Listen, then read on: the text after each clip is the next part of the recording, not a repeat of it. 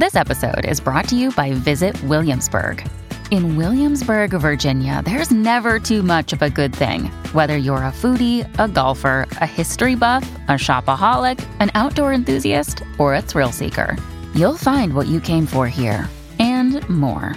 So ask yourself, what is it you want? Discover Williamsburg and plan your trip at visitwilliamsburg.com.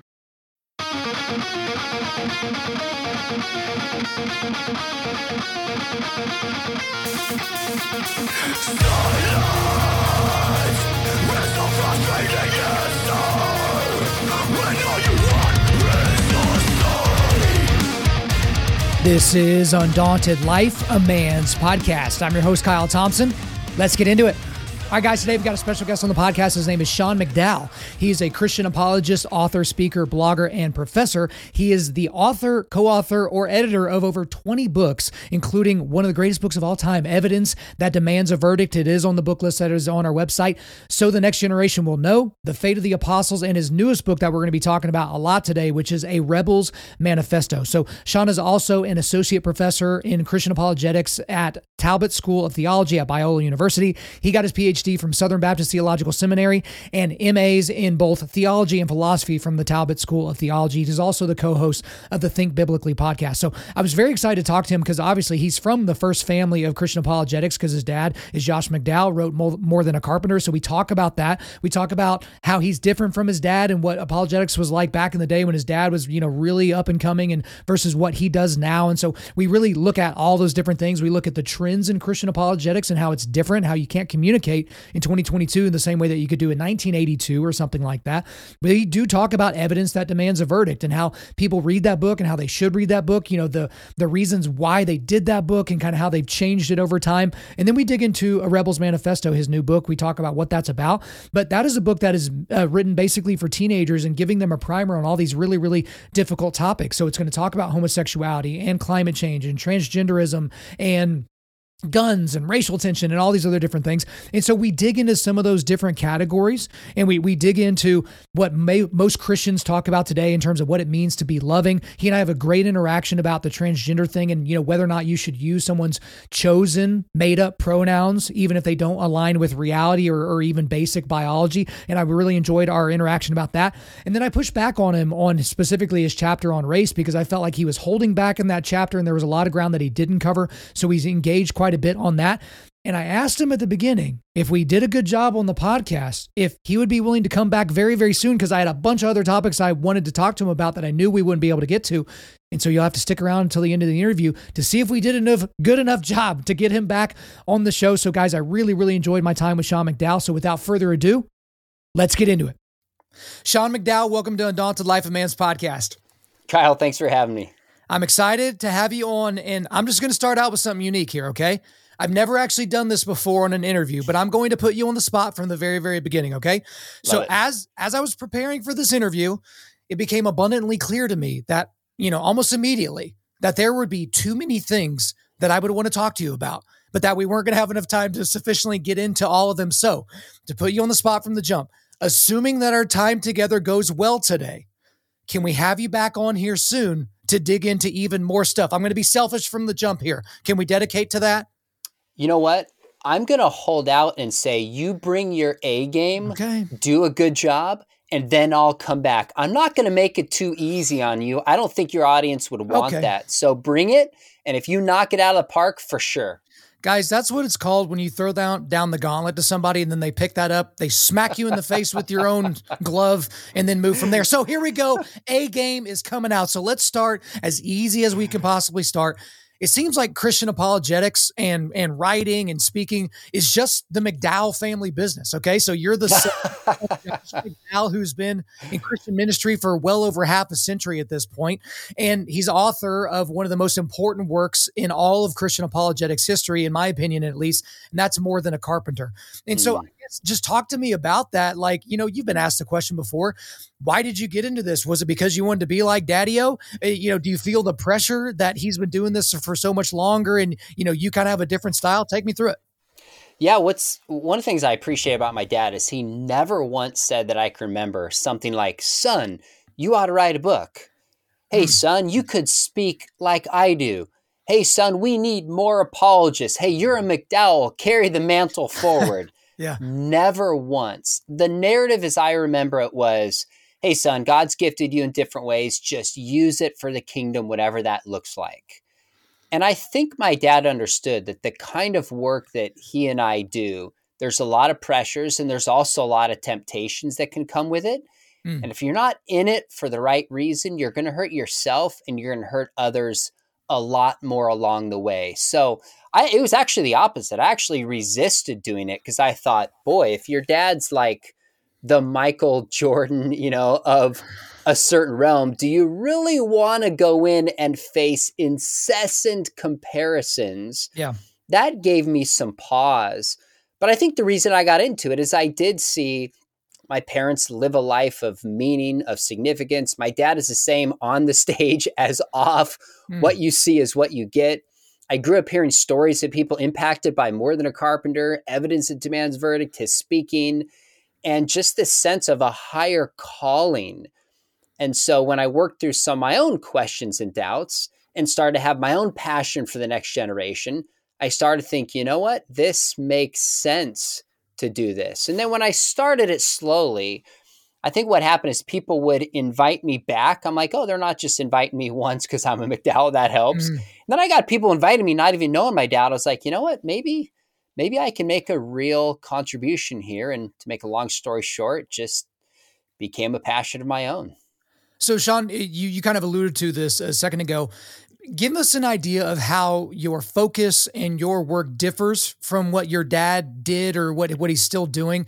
And then I guess what you could give us is provide us with a little bit of a longitudinal idea or study of how apologetics has changed from when, your father was in it in the early days to kind of where it is now.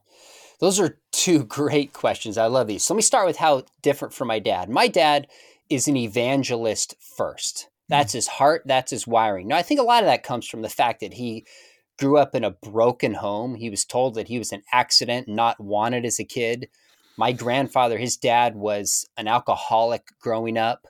My dad's older sister took her own life, and my dad was sexually abused severely for 7 years by somebody on their farm until my dad was old enough to slam the man against the wall and say, if you touch me again, I'll kill you. And he meant it. And that was in the 40s. So nobody believed when he talked about it then because those things didn't happen. So his come to Jesus moment was radical and life-changing and revolutionary. So his whole life is about evangelism. Growing up in the church, my story is more of one. I went through a pretty significant season of doubt and question, even in telling my dad, I'm not sure that I really am convinced this Christian stuff is true, and him encouraging me and loving me along the way. My experience is just different. But I also think I'm wired differently. I'm not first and foremost an evangelist, although I do evangelism and I care about it. I'm first and foremost a teacher. Hence, I taught high school for years. I'm a professor. So I'm in a little bit of the academic world. I've written an academic book, some journal articles. I go to some of the conferences. And then I do popular level things. So I got a PhD, and my dad didn't need to get a PhD in his world. That's probably the big difference. I think the other difference, and this maybe gets to your second question, is my dad is just wired for the way apologetics was done in probably 60s, 70s, and 80s, the free speech platform. My dad doesn't lack chutzpah, for a better word. He's confident. He's always told me, he's like, son, I'm going to attack hell with a squirt gun. Let's go. Yeah. So when you go back, he cut his teeth in Latin America debating Marxists. I mean, radical, taking over Marxist rallies, going to Berkeley on the free speech platform, and you grab a mic and you have to shout things. You show confidence. If you show weakness, you're thrown off the stage. That's the way, when people are protesting the war, he's out there preaching Jesus. That's a very different time. Now, in a sense, everybody's shouting, everybody's angry, everybody's offended. I actually think a more powerful apologetic today is one that's relational, one that is gracious, one that builds bridges and listens and does the opposite of cancel culture. I'm wired a little bit more for that kind of engagement. And so that's some of the differences. As far as the way apologetics has changed, I mean, when my dad started, there was basically C.S. Lewis and Francis Schaeffer, and nobody doing it on a popular level. I mean, nobody, Kyle. When C.S. Lewis wasn't even as popular in his time as he is right now. He gets more and more popular every year that goes by. I think that's right. And he died in early 60s, I think 63, maybe, if I remember. But nobody was doing it. There was no Frank Turek, there was no Greg Koukl, there's no J.P. Moreland, no William Lane Craig. Geisler was coming on the scene. So he really was a trailblazer when he started. And he found a way to take academic stuff and just popularize it, and would always share his story as a part of it on college campuses, and would get massive audiences, 6, 8, 10, 12,000 out for these huge events. And when he started, really the question was, is Christianity true? I think the question has shifted. Now there's a ton of people doing apologetics. You have TikTok apologists, you have Twitter apologists, you have blogs, you have YouTube channels, you have speakers, you have professors, you have people doing it in their church. But the question has shifted really from, is Christianity true, to, is Christianity good?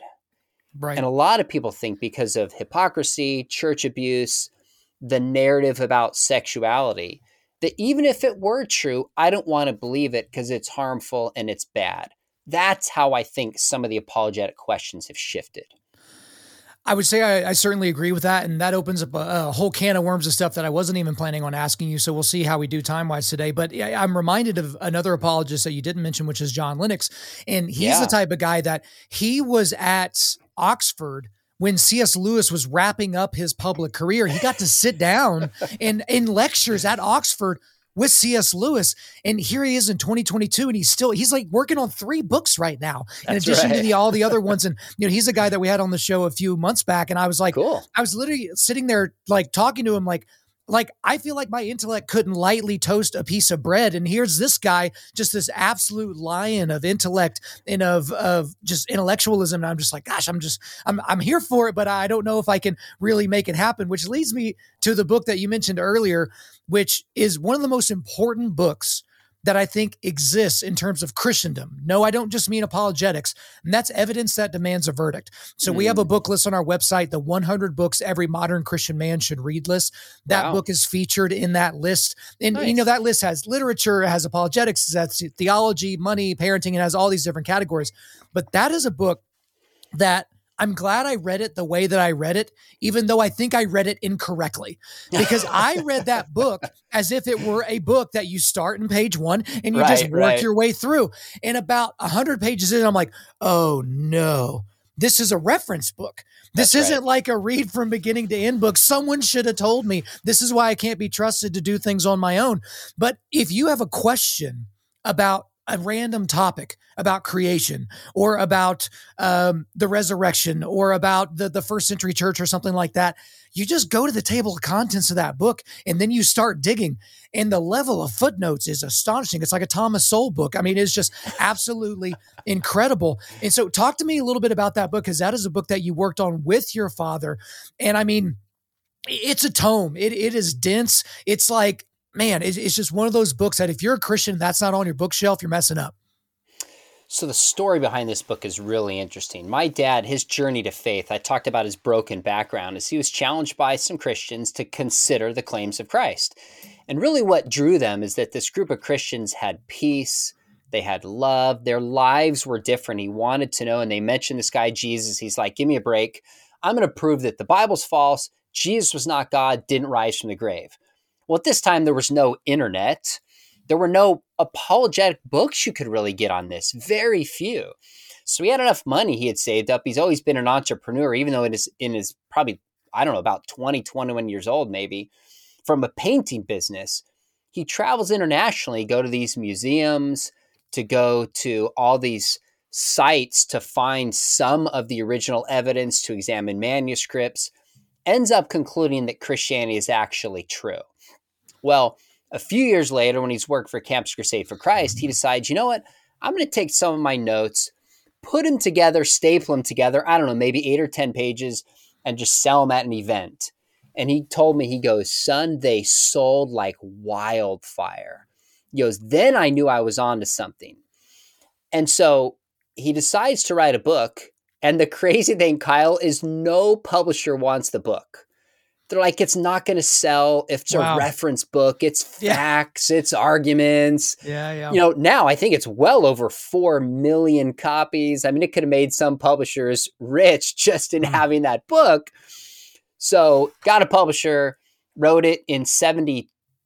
I got to think about this. 72. Morton Carpenter was 77. Updated 80s, updated it in the 90s.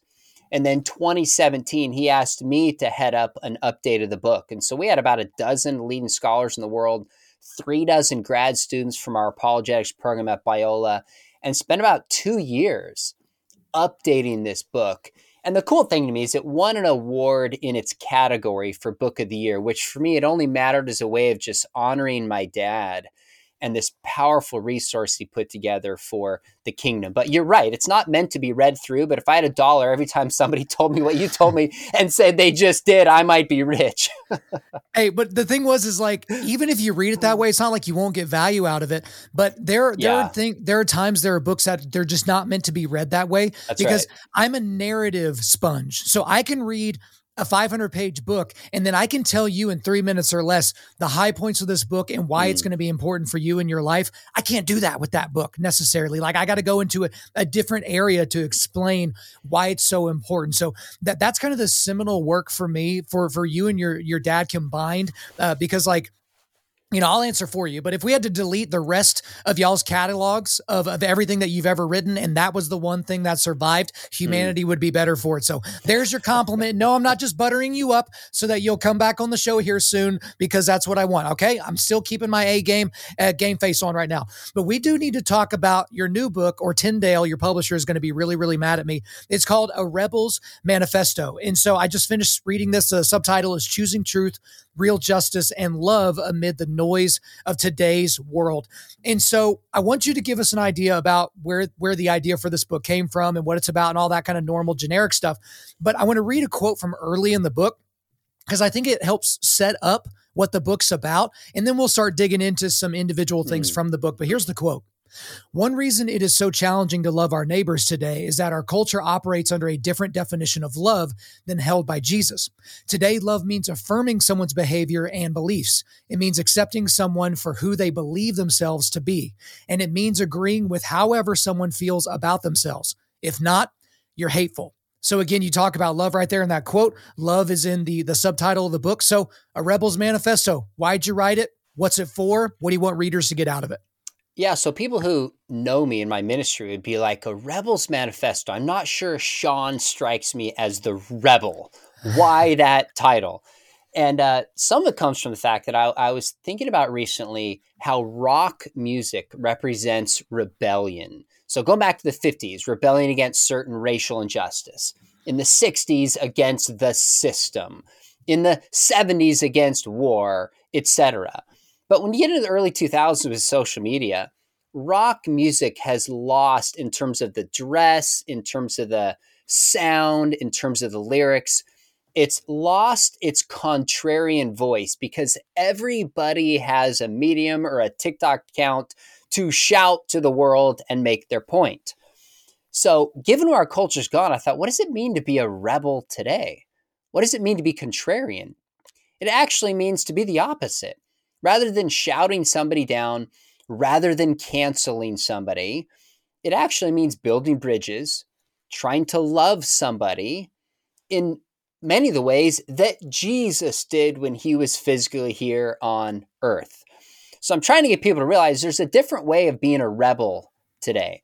And so the book, really what it does is I got the top 25 most controversial issues I could come across with the help of students, Christian school teachers, youth pastors, whether it's immigration, gun control, transgender, climate change, and just said, what Christian truths apply to this? How do we think about it? And then how do we engage our neighbors in positive conversations about these issues that matter? Now, some issues we die on because they're tied to the heart of the gospel. Others issues we don't have to die on, and we can show charity and kindness to others and learn from it and build relationships. So basically, it's a book written for students to try to say, how do you stand boldly for truth in a loving fashion as a rebel, which means to follow Jesus today? That's kind of the heart of it. And so it certainly reads that way. So for a lot of guys, especially guys that are fans of this podcast, it might seem rather elementary, but you have to remember the target audience is going to be teenagers that haven't spent decades thinking through some of these issues or really dug into the philosophies or the worldviews or those types of things. In a lot of ways, this is an introduction to those subject matters, and then it will tee them up to go and check them out in other areas. So to the guys listening to this, if you have teenagers right now and you're struggling with some of the conversations around those really important, incendiary, and, dramatic topics, this is a great primer for some of those conversations. So it's in the show notes. You guys can obviously check it out, but let's dig into some of the stuff from the book. There was another short quote from early in the book that I think is important because it kind of, describes the moment we're in. Here is a very important point to remember. Disagreement about truth does not erase the existence of truth. So I don't even know if you use the word in that section because I can't remember, but you're talking about postmodernism there because postmodernism has eroded the foundations of truth. There's no such thing as capital T truth anymore. There's only lowercase t truth, and it's usually preceded by the word my. This is my truth. And what people mean when they say that are, these are my facts. These are not things like, you know what I mean? Because if you can destroy capital T truth, then you are in control of quote unquote facts. So talk to me about of kind of the world that we live in now, which is another reason why apologetics has changed, because in the 60s, 70s, and 80s, it's like, is this true or is this not? But now we don't have a binary category of true or not true. It's true or not true for you or for him or for me. It's just a crazy, crazy space and time that we live in. Yeah, I saw a study recently that said we used to have different interpretations. Now we have different facts. And at least that's how we see the world. We used to be able to agree on certain facts, but then determine how we interpret those facts. Now, literally, it's like people live in different universes. So what happens is we demonize people who see the world differently than we do, breaks down communication, doesn't help, and actually gets us further away from knowing the truth. A phrase that we hear a lot that I think captures this postmodern idea that you're getting at is you'll hear people say, live your truth. Yeah. I remember during the Kavanaugh hearings when Ford was raising some charges, Senator Booker kept saying to Ford, share your truth, share your truth. And I'm sitting here going, wasn't this guy trained at Stanford? She doesn't have her own truth. Right. She has her own experiences. She has her own beliefs. But there is a truth about whether those charges happened or not. And that's what we need to figure out. Mm-hmm. So I'll say to people, you can have your own beliefs, but you cannot have your own truth. You can have your own belief. You can live your beliefs. In fact, we all live our beliefs. But you can't have your own truth because truth is when a belief matches up with reality. That's what people miss. Now, why do we hear people saying, like you said, Kyle, that may be true for you, but not true for me. That's my truth, not your truth. Live your truth. The locus of truth has shifted. So back to when my dad started in ministry, 60s and 70s, people would say, give me facts, give me proof, give me evidence. Mm-hmm. The assumption was there's a truth in the world. We discover that truth. Maybe it's Marxism, maybe it's Christianity, maybe it's Islam, maybe it's atheism. And then we conform our lives to that external truth. Now it's shifted inside that if I simply believe something, then it's true for me. It's not about the facts in the world. It's about my feelings, my choice, my autonomy. And if you don't affirm it, you're the bigot, you're hateful, you're intolerant. So one way that my dad framed it for me, again, that was helpful, is he said, when you go back to like the 70s, there was this sense that the problem is out in the world and we could all identify it in the world and fix it. Now the problem has shifted internally to my feelings, to my mental health, to my autonomy. It's gone from external to internal, from objective to subjective. And it's almost like truth is out to get them. Right. So these people that get offended by words and by other things, because the reality is truth is undergirded, or the scaffolding beneath truth is something called facts. And so I use this example all the time because it's just common for people. But Abraham Lincoln was the 16th president of the United States. That is true and undergirded by a bunch of facts. Abraham Lincoln existed. There was an election. It came after the 15th president and before the 17th president. He won that election. These are all facts that undergird a truth.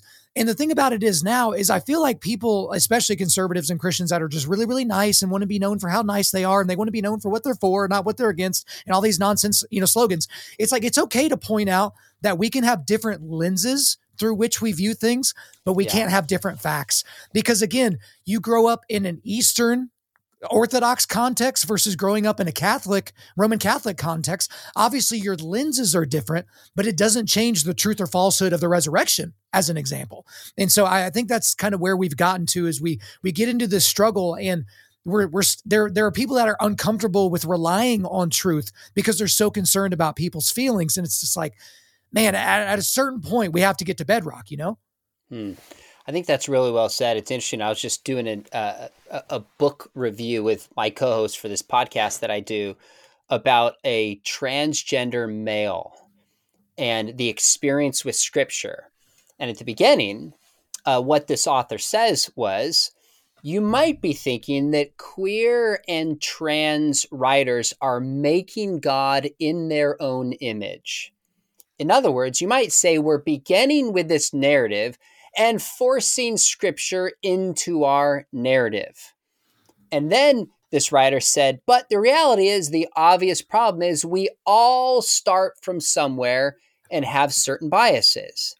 And I thought, oh my goodness, this is such a straw man. Right. Yes, we all have biases, but we can work to minimize those biases. We can read different perspectives. We can talk to people who see the world differently. Just because we have biases and are standing somewhere doesn't mean we don't have access to truth. Right. So the mere fact that I have a certain race and a certain socioeconomic status doesn't determine that I can't know truth, and therefore it's all relative. Rather, what it should do is make me say, okay, I wonder if I see the certain world because I have a skin color. Okay, that's an important question. I wonder if because I'm a male, those are fair questions because I'm a Christian biases, but they don't determine truth and blind me if we work hard to know what is true. Those are the two extremes that I've seen. And I think it's an unhelpful way to move forward. And we as Christians got to be willing to listen to different perspectives, read books, work hard to minimize so we can know truth, and then frankly, make sure we're not doing the same thing. Make sure we're not interpreting the data in a way that's comfortable to us and rejecting voices that disagree with us. We've got to make sure we're willing to follow truth, even if it's inconvenient.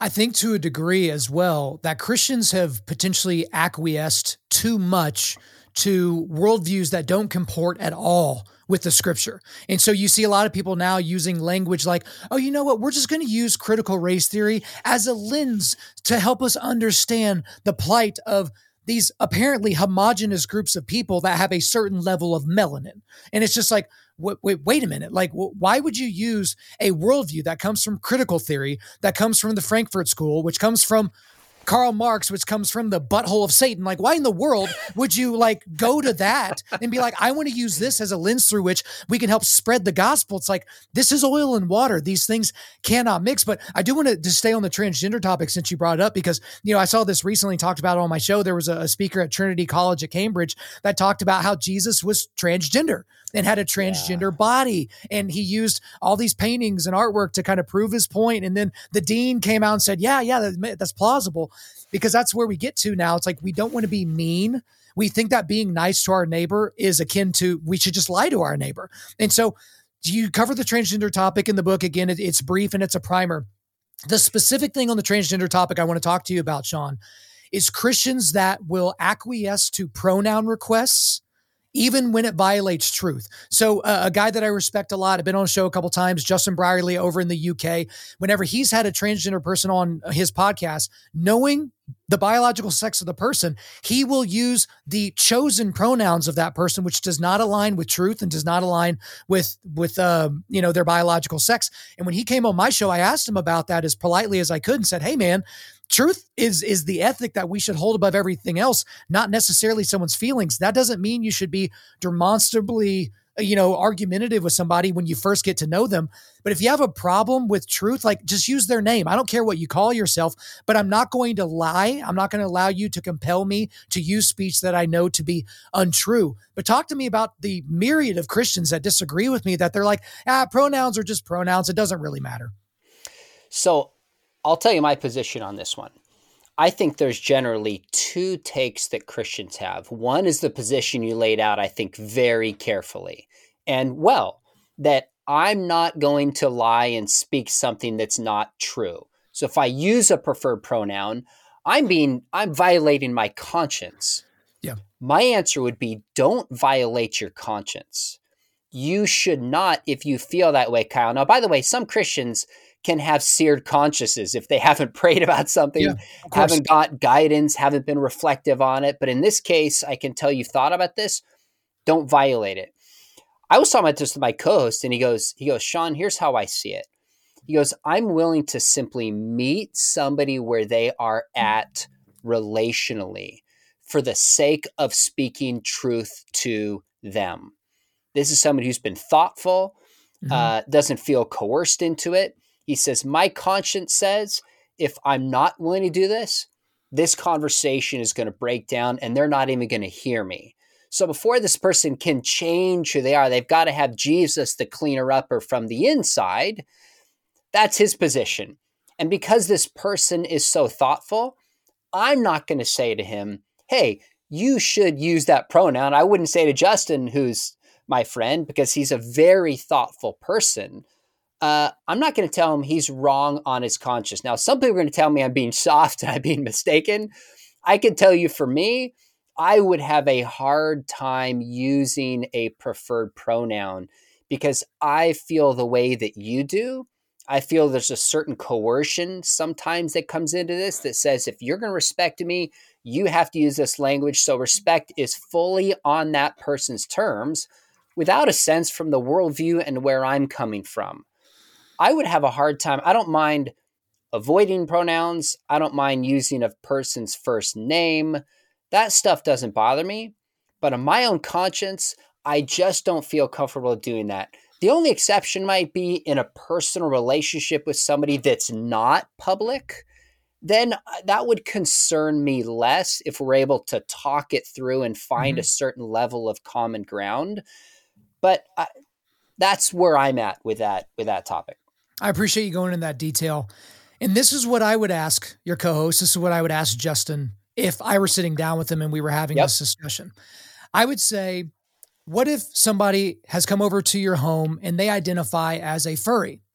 And so these are a category of people that identify as animals. So they identify as house cats or dogs or something like that. And I would ask him, would it be loving of you to invite someone over to dinner and to put it on a bowl on the floor because they identify as a furry? Is that a loving thing to that person? After the meal, would you put them on a leash and take them out to use the restroom in the yard? Like, where do we take this and where do we stop this? Because you might be like, that's ridiculous. That's egregious. It's categorically the same as somebody who is confused about their gender and you playing into that confusion and mainlining it and mainstreaming it and pretending like you're being nice and virtuous. So obviously I'm a little bit more abrasive in my approach, but that would be my question to him. And I would just let it sit there in the ether and be like, what are you going to do with that person? Because there are people that think they are those things. They genuinely believe that. There are people that think they're furniture. And so if someone comes over to my house and they identify as a chair, shall I sit on them lest I be called a judgmental bigot? Do you kind of see what I'm saying? I think that's totally fair. Now, I'm not going to mention who it was, but there's a well-known apologist you would recognize. And I asked this, I said, hey, would you use a preferred pronoun? He said, Sean, I would call somebody a horse if that's what it took to be in relationship with that person to share Jesus with them. Now, you might disagree. And I doubt that apologist would say, yeah, I'll put him out in the stall and I'll feed him water under a trough. Like, we're all going to draw the line somewhere. The question is just, where are we going to draw that line, is where the debate comes in. So I think that's totally a fair question. I think that's the right question. But I think even a well-known apologist who you know and respect, and that's not me, by the way, who answered that, would give that response. So I'll put it this way. So I've said a lot of judgmental and things about this particular pastor, but Craig Rochelle of Life Church, I attended his church for over 10 years. I think his standard, I don't know if he still holds to the standard, but I remember him saying over and over and over is that he and the church is going to do anything short of sin to bring people to the gospel, to bring them. And so it's like, if you start your evangelical conversation and relationship with somebody on a lie, on a falsehood, I think it's not exactly fruit of the poisonous tree to where, okay, we can't take anything else. But I liken it to things like this, when all the revelations came out about Ravi Zacharias and the horrific sexual deviant that he was. I wish he was still alive to be able to deal with those consequences. Unfortunately, he died before all that happened. But what he caused is not just pain and agony and for all of his victims. For all the people that came to a RZIM event and were saved at an event, they're now all of a sudden questioning their own salvation because of the foundation that was laid out by the man that gave them the so-called truth. You could liken it to Christians pretending like God exists, but, lying to their kids about the Easter Bunny and Santa and all these other things and expecting whenever they come of age to not believe in those things anymore, that they'll still believe in this God that they can't see either. And so I think it creates a lot of entrails that I think people are given short shrift and not enough thoughts to. But I think we belabored that point. I want to move on to some other things that are going to potentially get us. Yeah, go ahead. Can I make one point? Yeah. I don't know the context with which this pastor said that. I'm not sure I would frame it the same and say anything short of sin. The way I would approach it is I want to be as charitable to the person as I can be without violating my conscience and doing anything biblically wrong. Okay. So what does that look like? If someone says to me, hey, Sean, can you use my preferred pronoun? I would say, what? I sense this is something really important to you. Would you be willing to go to coffee with me and sit down and share about your experience being transgender? All I want to do is listen and understand. The Bible has a lot to say, Kyle, about speaking after we've listening. After we've listened first. There's Proverbs that talk about the importance of understanding. And I would sit down and say, tell me when you first experienced gender dysphoria or gender expectations. Who did you first tell? How did people respond? How does this affect your faith? Have you ever had doubts? I would just listen to understand this person's story.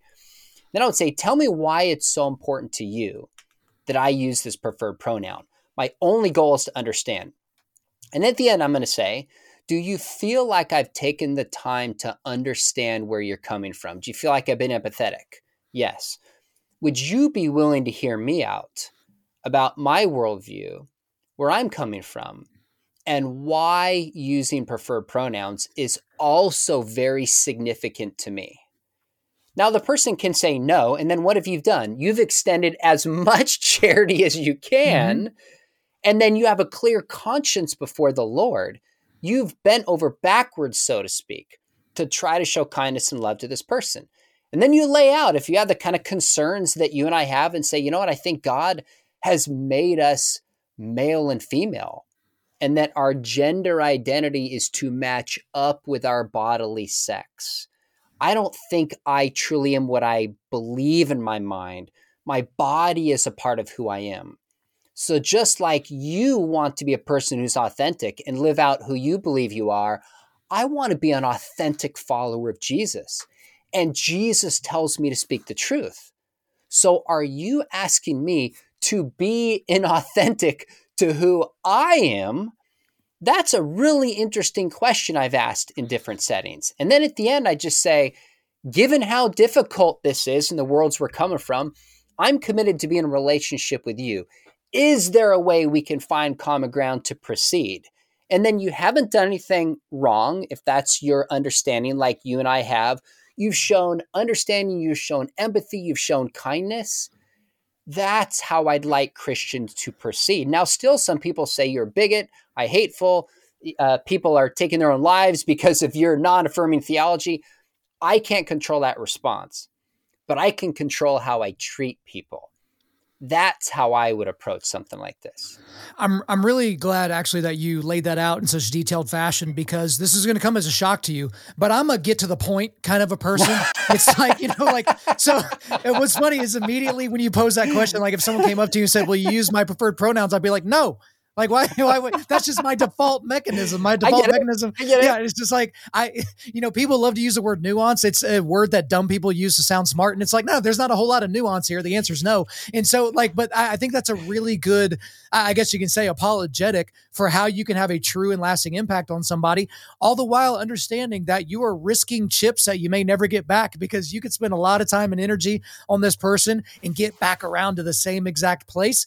But that's not the only potential outcome, and some of the other outcomes could be positive as well. So let's move off the transgenderism topic and get to a more low-key topic that nobody's really concerned about. Let's talk about homosexuality. So specifically, I want to talk about the approval of same-sex lifestyles and actions within the church. Okay, so let's just start there with kind of gay affirming churches and things like that. I want to read a quote from the book that part of it just kind of caught me a little bit off guard, but I'll read the whole thing so we have the full context. Although Jesus did not mention homosexual behavior explicitly in his teaching, he condemned all sexual behavior outside of marriage, the marriage relationship. See, for example, Mark 7:21-22, which would include both heterosexual and homosexual behavior. To put it simply, Jesus believed that same-sex sexual behavior violated God's design for sexuality. So, as it ends there, that ends with a thump and not a thud. Like, I'm good with that. The thing that caught me off guard was the very beginning. Although Jesus did not mention homosexual behavior explicitly in his teaching. And what that automatically reminded me of is Carl Lentz, the now ashamed pastor formerly of Hillsong, New York City, when he went on The View and he was asked specifically about homosexuality. It may have been with Katie Couric. It was one of those interviews he did when he was everybody's favorite good-looking pastor there for 5 seconds. But he was asked specifically about that, and he said, "You know what? Jesus never talked about homosexuality during his ministry, so I'm not going to talk about it from the pulpit." And it was like, wait a minute. The word that was used to record in the Greek what Jesus was talking about was porneia, which was talking about any sex outside of a man and a woman underneath, the connection and covenant of marriage before God. So that included masturbation and sex outside of wedlock and multiple partners, homosexuality and all that. So I feel like just by adding that little clarifying statement at the beginning about how he never explicitly talked about it, I don't want to say it's inaccurate, because here I am talking to a guy that's a professor at Biola about something, that goes back to the Greek language. I'm getting out beyond myself a little bit, but I think that's a little dangerous framing it that way, because I know what you mean, but I think some people are going to focus in on the first part and forget the rest of the paragraph. Well, if somebody's going to take that line out of context and ignore the rest of what I said, I can't control that. People do that with the Bible. I think what I said is true. The Bible doesn't explicitly talk about, Jesus didn't explicitly, at least you could say we don't have record of Jesus explicitly addressing same-sex sexual behavior. That's a fact. But then did he not do that? Sorry to interrupt, but did he not do that? Because he would have spoke it in ancient Aramaic or whatever. But when it was recorded as porneia, obviously the Greek language is easier. I get that. Go for it. Yeah. That's the next point that I make. Okay. Because I'm only making a distinction between directly and indirectly, explicitly and implicitly. Because something is stated indirectly or implicitly doesn't mean Jesus didn't clearly condemn it. And that's exactly what my point is. Got it. So Jesus doesn't have to say same-sex marriage is sinful and against God's design.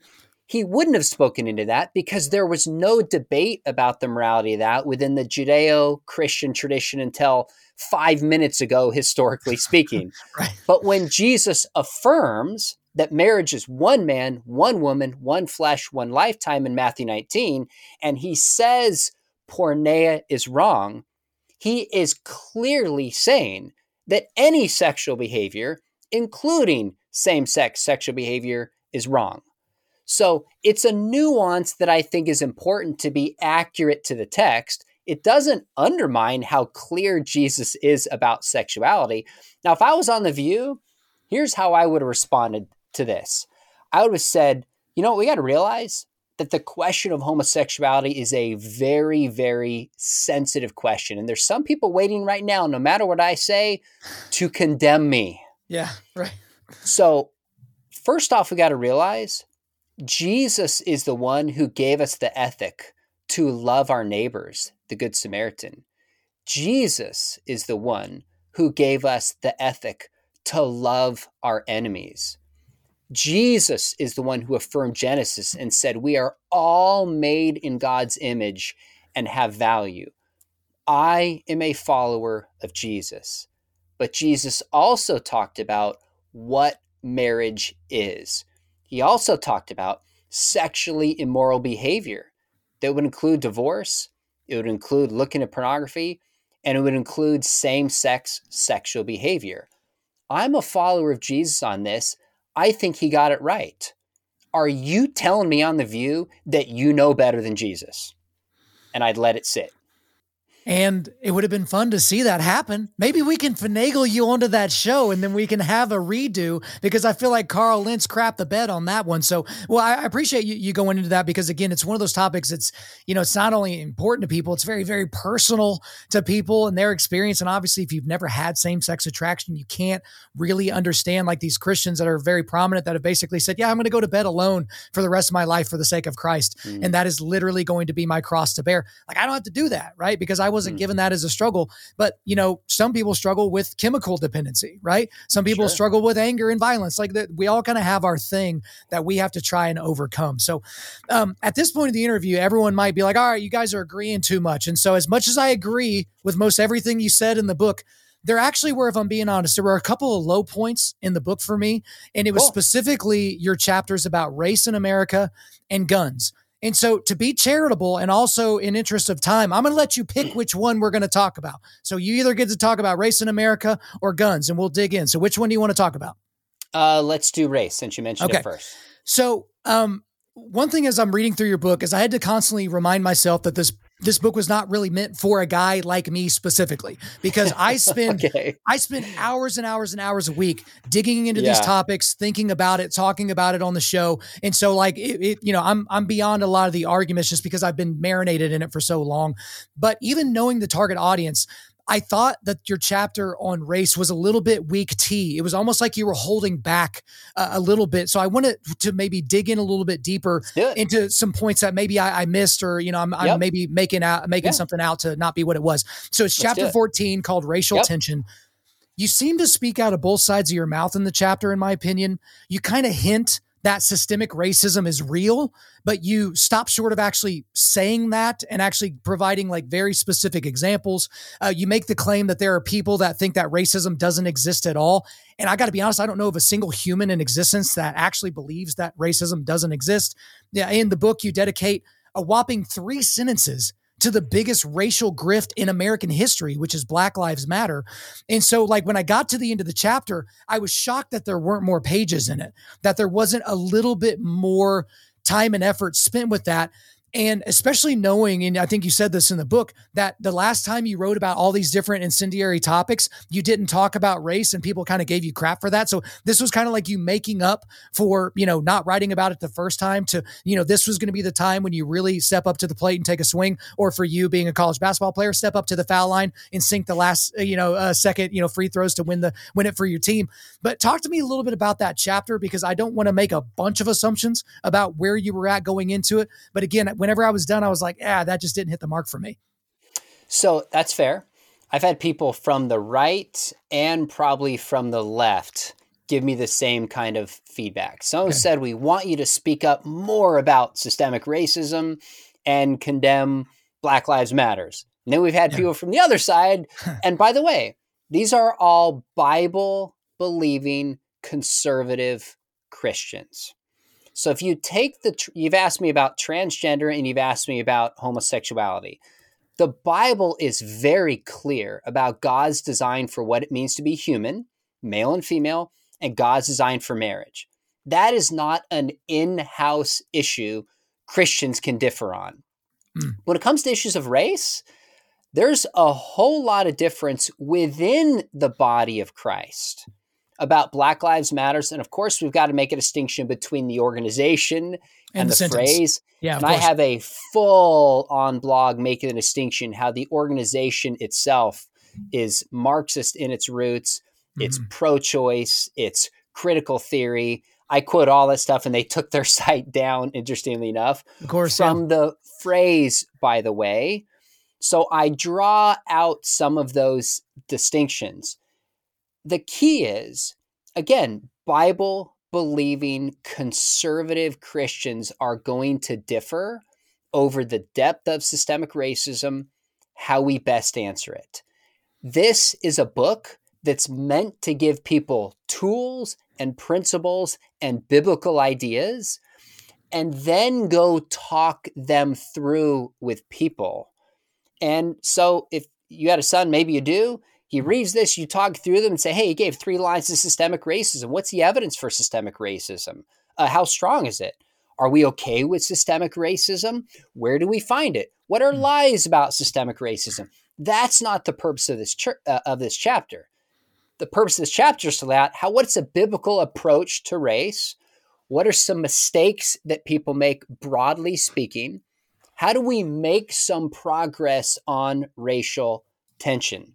I approached it differently than I did the trans issue because I think it's more of an in-house issue than it is one that's defining really the faith itself. That's why. Now, that might still not satisfy you, but that was my approach to the chapter differently than, say, trans. Well, it's satisfying enough, and I think to get me to, I guess, complete satisfaction, I would ask this follow-up. So let's say you were writing a magnum opus of all of these subjects. So not, 250 pages, but, you're trying to be in William Lane Craig land where you're writing this magnum opus that's like 800 or 900 pages long or something like that.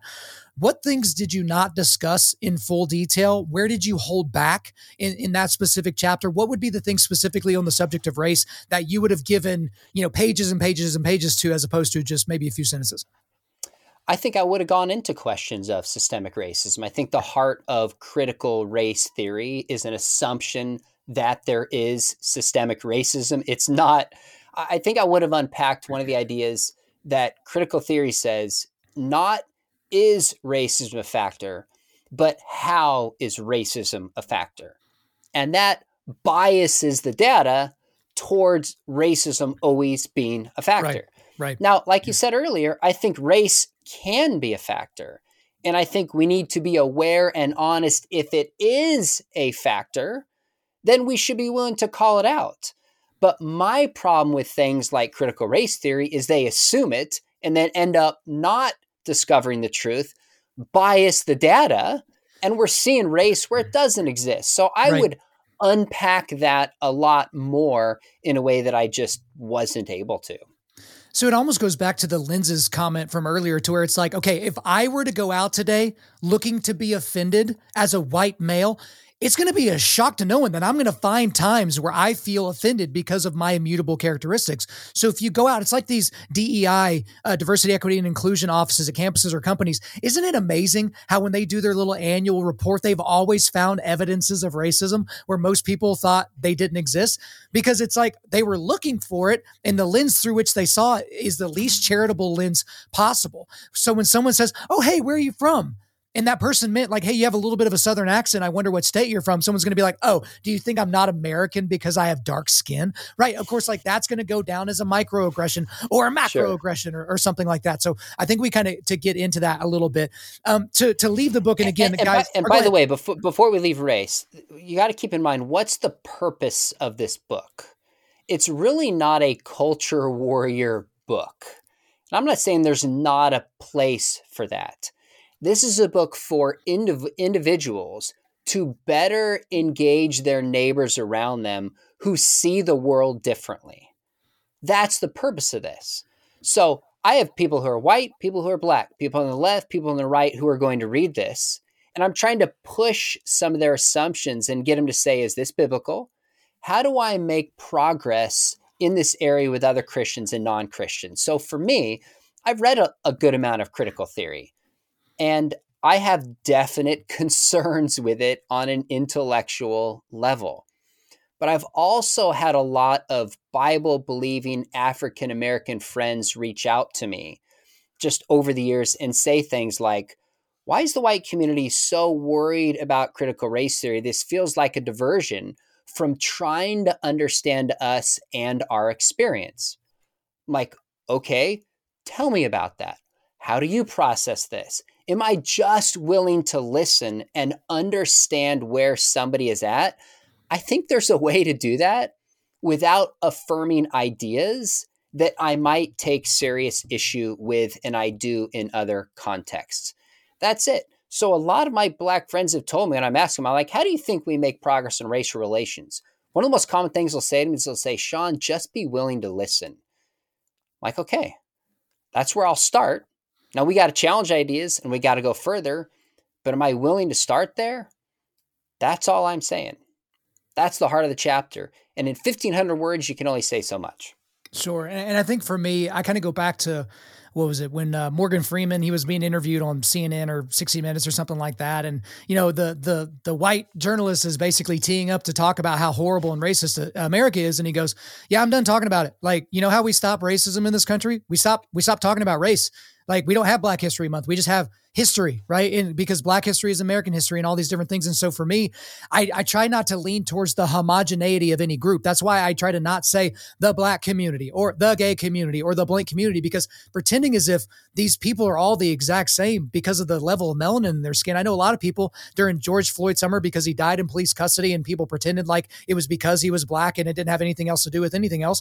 They were like, okay, let's invite this random Black person up on stage at the church and let's ask questions to him because we want to get to know the plight of the American Black man. And it's like, wait a minute, like you're trying to compare him to a criminal in Minnesota. Like, this is a guy that owns a coffee shop down the street. Like, what kind of magical thing do you think he's going to tell you that is going to change your group of an entire race of people that all think and act and vote and feel differently about every subject? And again, we're running short on time today, so it's kind of hard to really dig in, but I Sure. appreciate your approach to the chapter.